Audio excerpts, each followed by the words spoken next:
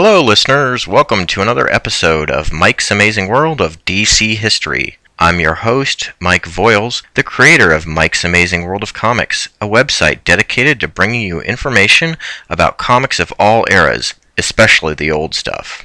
This episode is going to be a little different than the ones before it. In previous episodes, I've provided history lesson style recaps of the earliest DC comics.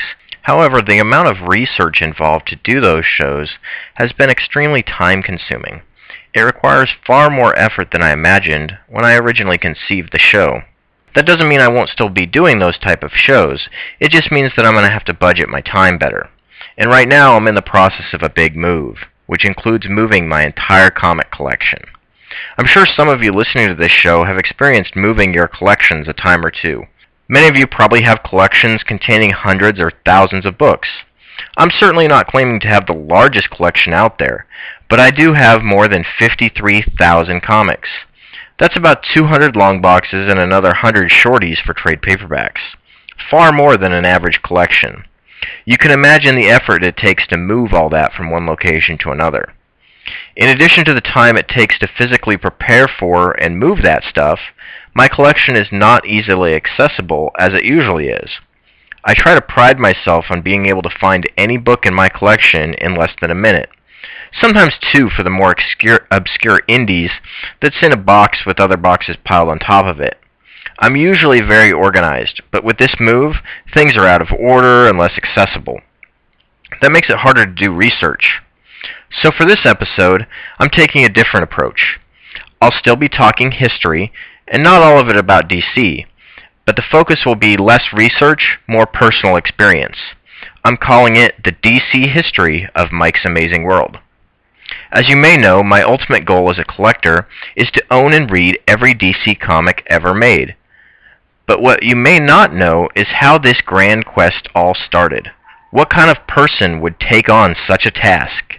To find out, I'm going to look back at my own history involving comics, and of course, DC. I don't know what the first comic book I owned was. Some of my earliest memories do involve comics, but even more involve Star Wars. I was born in 1973. I was 4 years old when Star Wars hit the big screen in 1977. I did see it in the theater during the first run. Yes, Scott Gardner, this makes me a true Star Wars fan. I know that I was crazy about it, like most kids at the time, but I don't remember going to the actual film itself. What I do have memories of were the toys. I was obsessed at this early age of collecting every one of them. I had every one of the Kenner action figures from the first wave. My Luke Skywalker even had the rare double telescoping lightsaber. Look it up, folks. It's expensive. Wish I hadn't sold my toys so cheap. I also had the small head Han Solo. I always thought the later big head one was ugly. Playsets? Yes, I had those too. I remember going to a friend's house. He had the Death Star playset with the trash compactor, gun turret, and retractable bridge. I loved that thing and must have begged for one for a Christmas present. Eventually, I had not only the Death Star, but the Millennium Falcon, the X-Wing, the TIE Fighter, the Land Speeder, and a few other vehicles. Unlike many of my friends who also had the toys, I was obsessed with knowing exactly which gun went with each character. No, Han Solo could not use that blaster. It was a stormtrooper gun. Han could only use the small black gun. Not the blue one either, because that did not come with his figure. This often made playing with other kids a little bit of a challenge, as small details like this didn't seem to bother them, but it sure bothered me. Clearly, I was well on my way to becoming a geek. One of the most vivid memories of my early days involved trading blue border Star Wars trading cards on the kindergarten playground. Those cards were released in waves with different colored borders. Blue was first, then yellow, red, green, and finally orange. Blue was always the hardest to get. I know I had a few of them. I think I had a full set of red and green. Strangely, the only other thing I can remember from this time period is Fonzie's boot. Someone had brought a Mego Fonzie doll from Happy Days to school one day. His boot came off and fell in a storm drain. We could all see the boot, but it was very far down and too far to reach. Although we tried several ways to extract the boot, it was stuck. I remember checking on it several times over the next few months, and it was still there. I attended the same school from kindergarten to 6th grade, and for some reason I distinctly recall going back years later and looking into that storm drain to see if Fonzie's boot was still there. It's really strange the things you remember as a kid sometimes. In any case, I love the Star Wars toys and collected the trading cards, but what about the comics? Marvel had been producing a Star Wars comic since the debut of the first movie. Check out Star Wars Monthly Monday on the Two True Freaks network for great coverage of that comic. I saw my first Star Wars issue in the waiting room of a doctor's office in the fall of 1979. It was issue 30. It had Princess Leia on the cover. She was being chased by stormtroopers. I know I read it in the doctor's office, but I was very confused by it. My experience up to this point was only with what was in the movie. Scenes from the movie were depicted on the trading cards to keep the imagery fresh in my mind. The figures and vehicles were all from the movie, yet this comic book was telling a story that I was not familiar with. These were not adaptations of the movie, although there were some of those too. These were original material. And I hated it passionately. I don't know what it was about the comic that I disliked. I can't remember anything about the story itself, but to me it wasn't the real Star Wars. Maybe it was the Infantino artwork, maybe it was an unfamiliar setting. I can only speculate since I don't remember the story exactly. Maybe this negative first experience in cross-media storytelling is why I hate when stories from one media are transferred to another. Most so-called comics fans these days tend to spend most of their time talking about the latest big-budget movie based on comic books. I'd rather comics stayed in their own media, and I really don't like the trend of comic books being turned into movies, and then these people that go see the movies say they're comic book fans when they've never read a fucking comic. It seems to me that the original medium of comics gets lost in the Hollywood glitz. By the same token, I'm not a big fan of film properties that are adapted into comics. Whether I can tie these opinions back to Star Wars number 30 isn't clear, but maybe it did influence me a little. Star Wars number 30 was likely not the first comic I ever read. In fact, I have several comics still in my collection from my earliest days, some of which predate that Star Wars comic. I don't really know when or how I acquired these comics. Most of them were Gold Key Kitty titles. Huey, Dewey, and Louie Jr. Woodchucks number 26, Looney Tunes number 23, Croft Super Show number 1, Disney's Comics and Stories number 460, and Beep Beep the Roadrunner number 78. I also had Pebbles and Bam Bam number 34 from Charlton. The Gold Keys were all Whitmans. What is a Whitman? Oh, that's a big can of worms. But let's open it anyway. This is a history show after all. It starts way back in the golden age of comics with a company named Western Publishing. Western had product licenses from many of the major entertainment houses. They produced board games, puzzles, coloring books, etc. Among the Western licenses were the Disney characters and the Warner Brothers characters. When it came to producing comic adaptations featuring these characters, Western partnered with an emerging publisher in the fledgling field of comic books, Dell. The partnership was structured so that Western held the licenses for the characters and hired writers and artists, etc., to produce the content. Dell was then responsible for publishing and distributing the comics. Dell was already a book publisher, later they're named Del Rey Books, and had a distribution network with newsstands where comics were sold. So it was a good arrangement for both companies.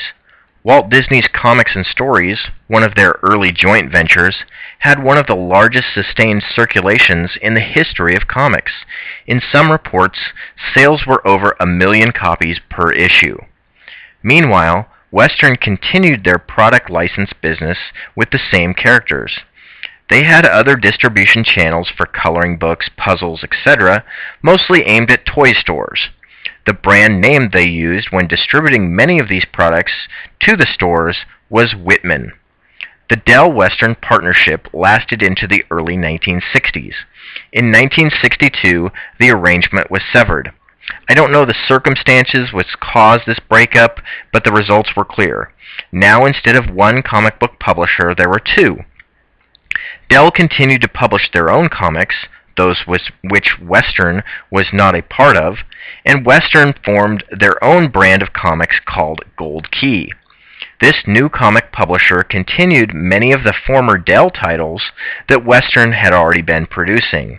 This included both the Disney and Warner Brothers lines. Gold Key even continued the numbering of these titles from Dell. Despite the different publishing brand, the producer of the content had not changed. Gold Key also launched some original content, including Magnus Robot Fighter and Dr. Solar. These characters were solely owned by Western and not licensed. Now you might be asking, why are there some comics that have a Gold Key label, and yet there's others of the same comic that have the Whitman label? To understand this, you should know something about the way comics were distributed. These days, the primary source for comic books is the local comic shop. You may also buy them from an online store, but this is essentially just an LCS that ships the comics to you instead of you going to the comic store. The comic store orders and receives their comics from a distributor, Diamond in this case. Stores are required to place their orders for comics a few months in advance of the actual arrival. If the store orders 100 copies of Batman and sells 80 of them, they still pay for all 100 copies and are stuck with 20 of them, which hopefully they can sell as back issues. In this way, publishers know months in advance how many copies of a comic to produce based on the advanced orders. This system is known as the direct market. This has not always been the way things worked. I'm amazed at how many of the younger comic fans don't understand this. The direct market did not exist at all prior to the late 1970s. Prior to that, the system used was newsstand distribution. In this system, publishers and distributors would agree on how many copies of a title should be produced. The publisher would print them and send them to distributors, who would move those out to newsstands for sale. After some time for sales, unsold copies were returned to distributors for credit by the newsstand retailer. The distributor would only charge the retailer for copies sold. Distributors, in turn, would collect the unsold copies, and credit would be issued by the publisher for each of them. In this system, the publisher was on the hook for any unsold copies. Therefore, the sell-through rate, the number of copies sold compared to the total print run, was paramount in order for the publishers to make a profit. 50% sell-through was often considered quite good. This means for every 2 copies printed, only 1 was sold. But there were some problems with the system. First, shipping all the unsold books back to the distributor costs money. At some point, it was decided to strip off the top portion of the cover and just send that part back. Newsstands were supposed to dispose of the rest of the book. And they did, by selling them to consumers, without that top portion of the cover at a reduced price. Did you ever wonder why so many old comics were missing the top portion of the cover? Well, that's why. Publishers also used to put a notice on page 1 indicating that it was illegal to sell copies without the cover. But guess what? It still happened, and it happened a lot. What's worse is that the distributors would not even rack all the copies of the new books. They'd put them in a warehouse and count them as unsold copies, never offering them to consumers. Remember, the sell-through rates was so important in order to make a profit? How can a book sell if it never reaches the newsstand? In the 1970s, the newsstand distribution system had broken down to the point where it was harder for publishers to survive. Enter Whitman. The direct market, which arose in the late 1970s, was established partly to combat the distribution problem. But Western Publishing had their own ideas. Why not send comics to their toy stores? These stores were already selling a variety of Western products under the Whitman label. If they sold comics to the stores, they could make them non-returnable, and the store would be responsible for unsold copies, not the publisher. But if you just send them to the stores with the Gold Key label, the stores could return them through the newsstand distributors for credit. To get around this, Western created a new label using the same brand as their existing toy products, Whitman. Toy stores were already familiar with the Whitman name and trusted it, so selling to them was easier. In many cases, these comics were sold in multi-packs, which contained 3 issues for a single price. So Gold Keys were sold via the newsstands and returnable to the publisher for credit, while Whitmans were sold through toy stores and were not returnable. The only difference, as far as the comic was concerned, was the label. In the late 1970s, DC wanted to take advantage of this marketing tool as well. Their characters were already licensed to Western for puzzles and coloring books using the Whitman label. So DC produced a limited number of Whitman-labeled comics for distribution to non-newsstand markets, taking advantage of their existing relationship with Western and Western's relationship with the distributors of these toy products. Marvel also had their own system which used a diamond-shaped price box on the cover instead of the regular square one. These were not reprints. They just signified the distribution channel to avoid improper returns. Later, when UPC boxes were introduced, Marvel and DC both implemented differences in the UPC box to distinguish whether a comic was sold on the newsstand or in the direct market. By the early 1980s, Western finally abandoned the newsstand market entirely. Their last few years as a comic book publisher used only the Whitman label. So that long-winded explanation gets me back to my original point, which is that my early Gold Keys were Whitmans. That means they obviously came from toy chains, not the newsstand. One particular memory that I have is a large bin of comics at one of the local chain stores. There must have been 100 or so books piled up in this bin for kids to sift through. Not great for the condition of the books, obviously, since bags were still not in widespread use at the time. It would be years before I even knew such a thing existed. Before the end of the 1970s, I owned my first Marvel comics, probably from one of those bins. I know that I have my original copy of Captain America number 225 with a diamond-shaped label. I also remember buying a few 3-packs of Marvels. One of these I acquired at an airport gift shop. I know that I got Marvel Premiere number 53 featuring Black Panther from there. I think I also got Man-Thing number 3. The problem with these multi-packs was that you couldn't see the comics in the middle, and I was always disappointed with something in that pack. I never was happy with all the comics I got. In 1980, I turned 7. It was a pivotal year for me. Little did I know how that one year would affect my entire life. My interest in comics picked up in the early part of 1980, possibly due to my older brother Steve. He was 3 years older than me and had a sizable number of comics. At least I thought so at the time. He probably had 3 or 4 dozen. His favorite comics were the DC team-up titles Brave and the Bold and DC Comics Presents. He had several issues of each. Even in those days, my brother and I never really got along well. We were very different. I always wanted to read his comics, which resulted in a few fights, I'm sure, but nothing that I can specifically remember.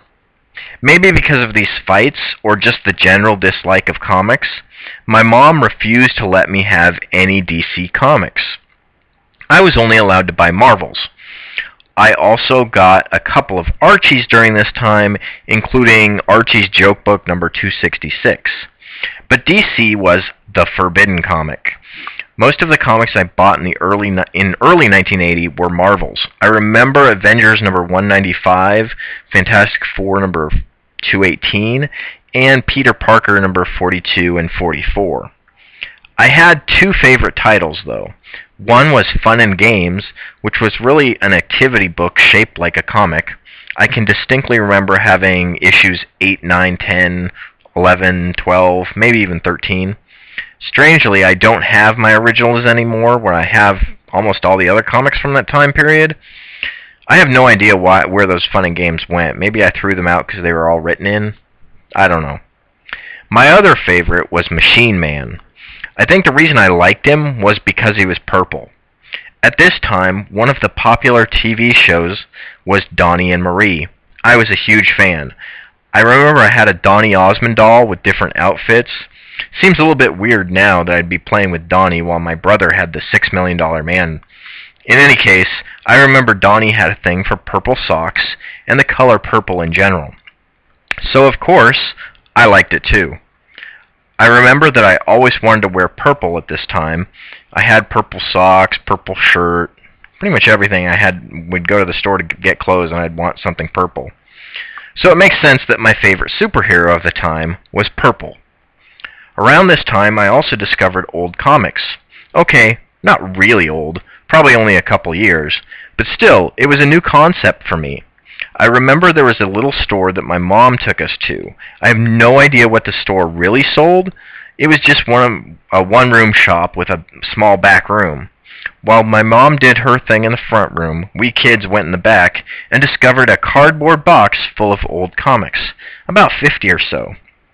I picked out Invaders number 27 and Machine Man number 10 from the box. I always wanted to go back to this store and look through that box again, but even as a kid I couldn't remember what shop it was or where it was or even to tell my mom where to take me. I just wanted to go back and find these back issues. It took years for me to find another shop that sold back issues. As I mentioned, my brother was a few years older than me and he was involved in Cub Scouts. My mother was the den mother for his group, and often they would meet at our house. It was there that I would meet the person who would give me my first DC fix. His name was Dirk Wood. Dirk was my brother's age, and they were friends through most of our childhood. Often Dirk's younger sister Toby would come to our house and I'd play Legos with her while the older kids did the scout thing.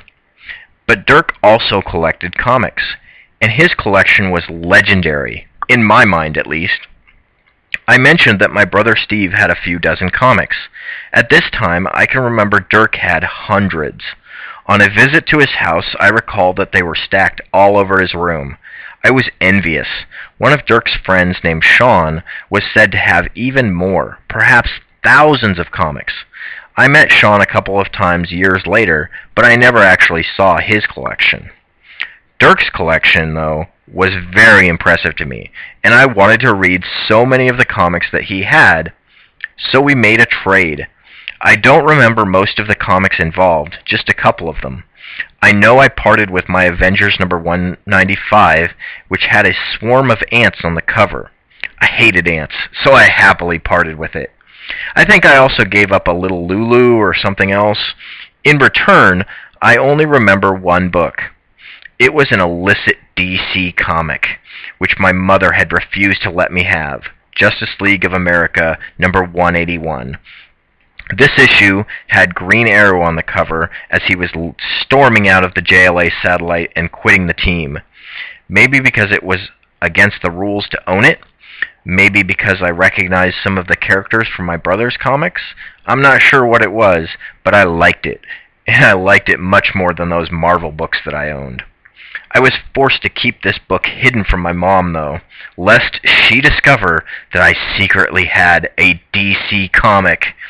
So while many kids, like my brother, were hiding Playboys from their parents, I was hiding an issue of Justice League. Clearly, I'm a geek.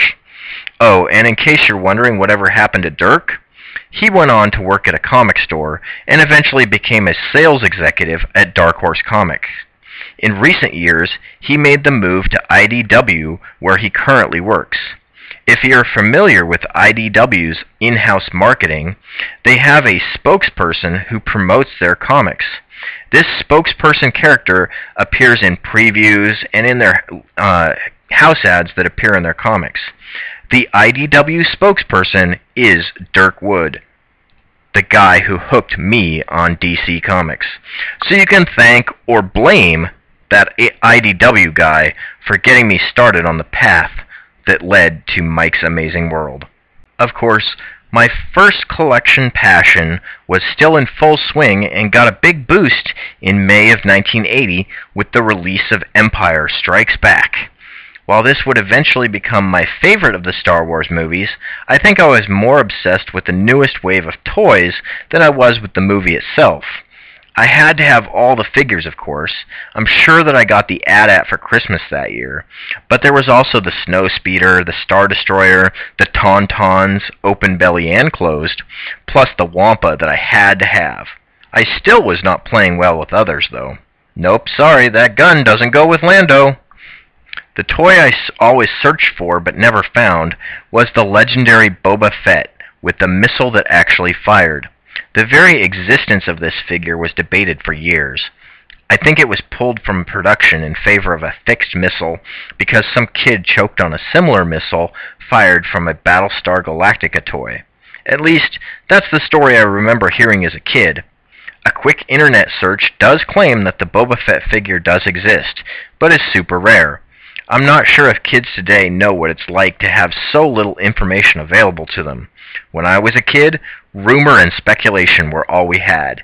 Now the internet makes things way too easy. In addition to the regular toys, somehow I ran across an ad for special do-it-yourself Star Wars playsets. The ad ran in Woman's Day magazine, so someone had to bring it to my attention, since obviously I wasn't reading Woman's Day. I convinced someone in my family to help me build these playsets, my grandmother, I think.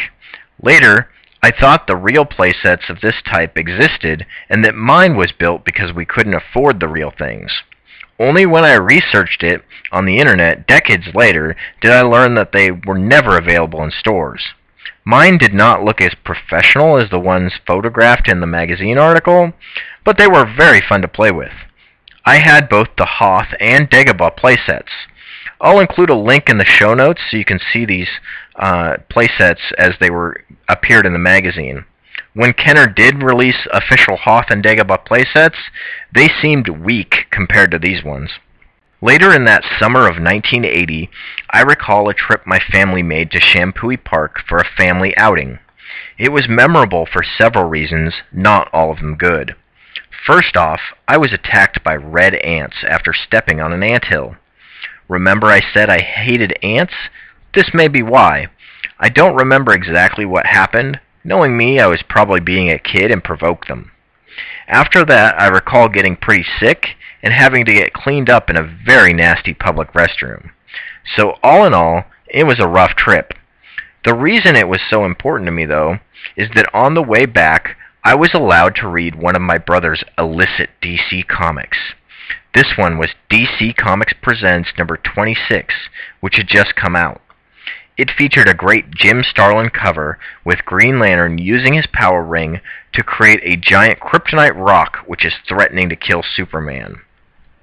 Most of what I remember about this story is only from subsequent rereadings of it. That story itself wasn't anything special. What made the issue so memorable, though, was the debut of the new Teen Titans in a 16-page preview story. The story is largely a dream sequence in which Robin envisions the creation of a new group of Titans. I believe it was the artwork of George Perez which grabbed me. It was many years before I could recognize the art of a particular artist, but looking back on my early comics purchases, I seemed to gravitate toward the clean and detailed style of Perez's work. In addition to the artwork, this felt like something new to me, something being built from a true beginning. Of course, there had been an original Teen Titans. Even if I didn't know they existed, the word new in the title should have implied that there was an older team, but that went over my 7-year-old head. A few weeks after the trip to Shampooey Park, I was allowed to visit the corner drugstore by myself. My mom went next door to buy groceries. Village Drug had a comic and magazine rack right in the front of the store. I made a beeline for the rack and saw the cover of New Teen Titans number 1 sitting there, waiting just for me. I don't recall whether I went back to check with my mom or not, but the embargo against DC Comics be damned, I was going to own this comic. I bought it right then and there and took it home and read it cover to cover over and over again. This was the greatest comic ever. The DC Comics Presents preview had done its job by whetting my appetite. This comic was the main feast. And so, with that one DC purchase, the floodgates opened. I bought Justice League of America number 184, Adventure Comics number 477, and Super Friends number 38 shortly thereafter. But the first comic I bought religiously each month was Titans. Sure, I pronounced it Teen Titans for about a year and a half, but it was still my must-buy every month for 3 years. Through Titans, I was introduced to the pre-crisis DC universe and enjoyed every bit of it, even the Omega Men who crossed over into the Titans during the second year. I was still years away from deciding I wanted to collect and read every DC comic ever made, but this was the beginning of my quest. 1980, the year I became addicted to DC. I hope you enjoyed this little diversion from my regular programming. I'll be back again soon with another episode chronicling the early days of DC Comics. Please send me some email and let me know what you thought about this episode. If warranted, I'll be dropping more episodes about my crazy DC obsession into the feed. Thanks go out to the Two True Freaks for distributing the show on their site, and special thanks also to Dirk Wood for starting me on this crazy quest. Thanks for listening. I hope you'll join me next time for more of Mike's Amazing World of DC History.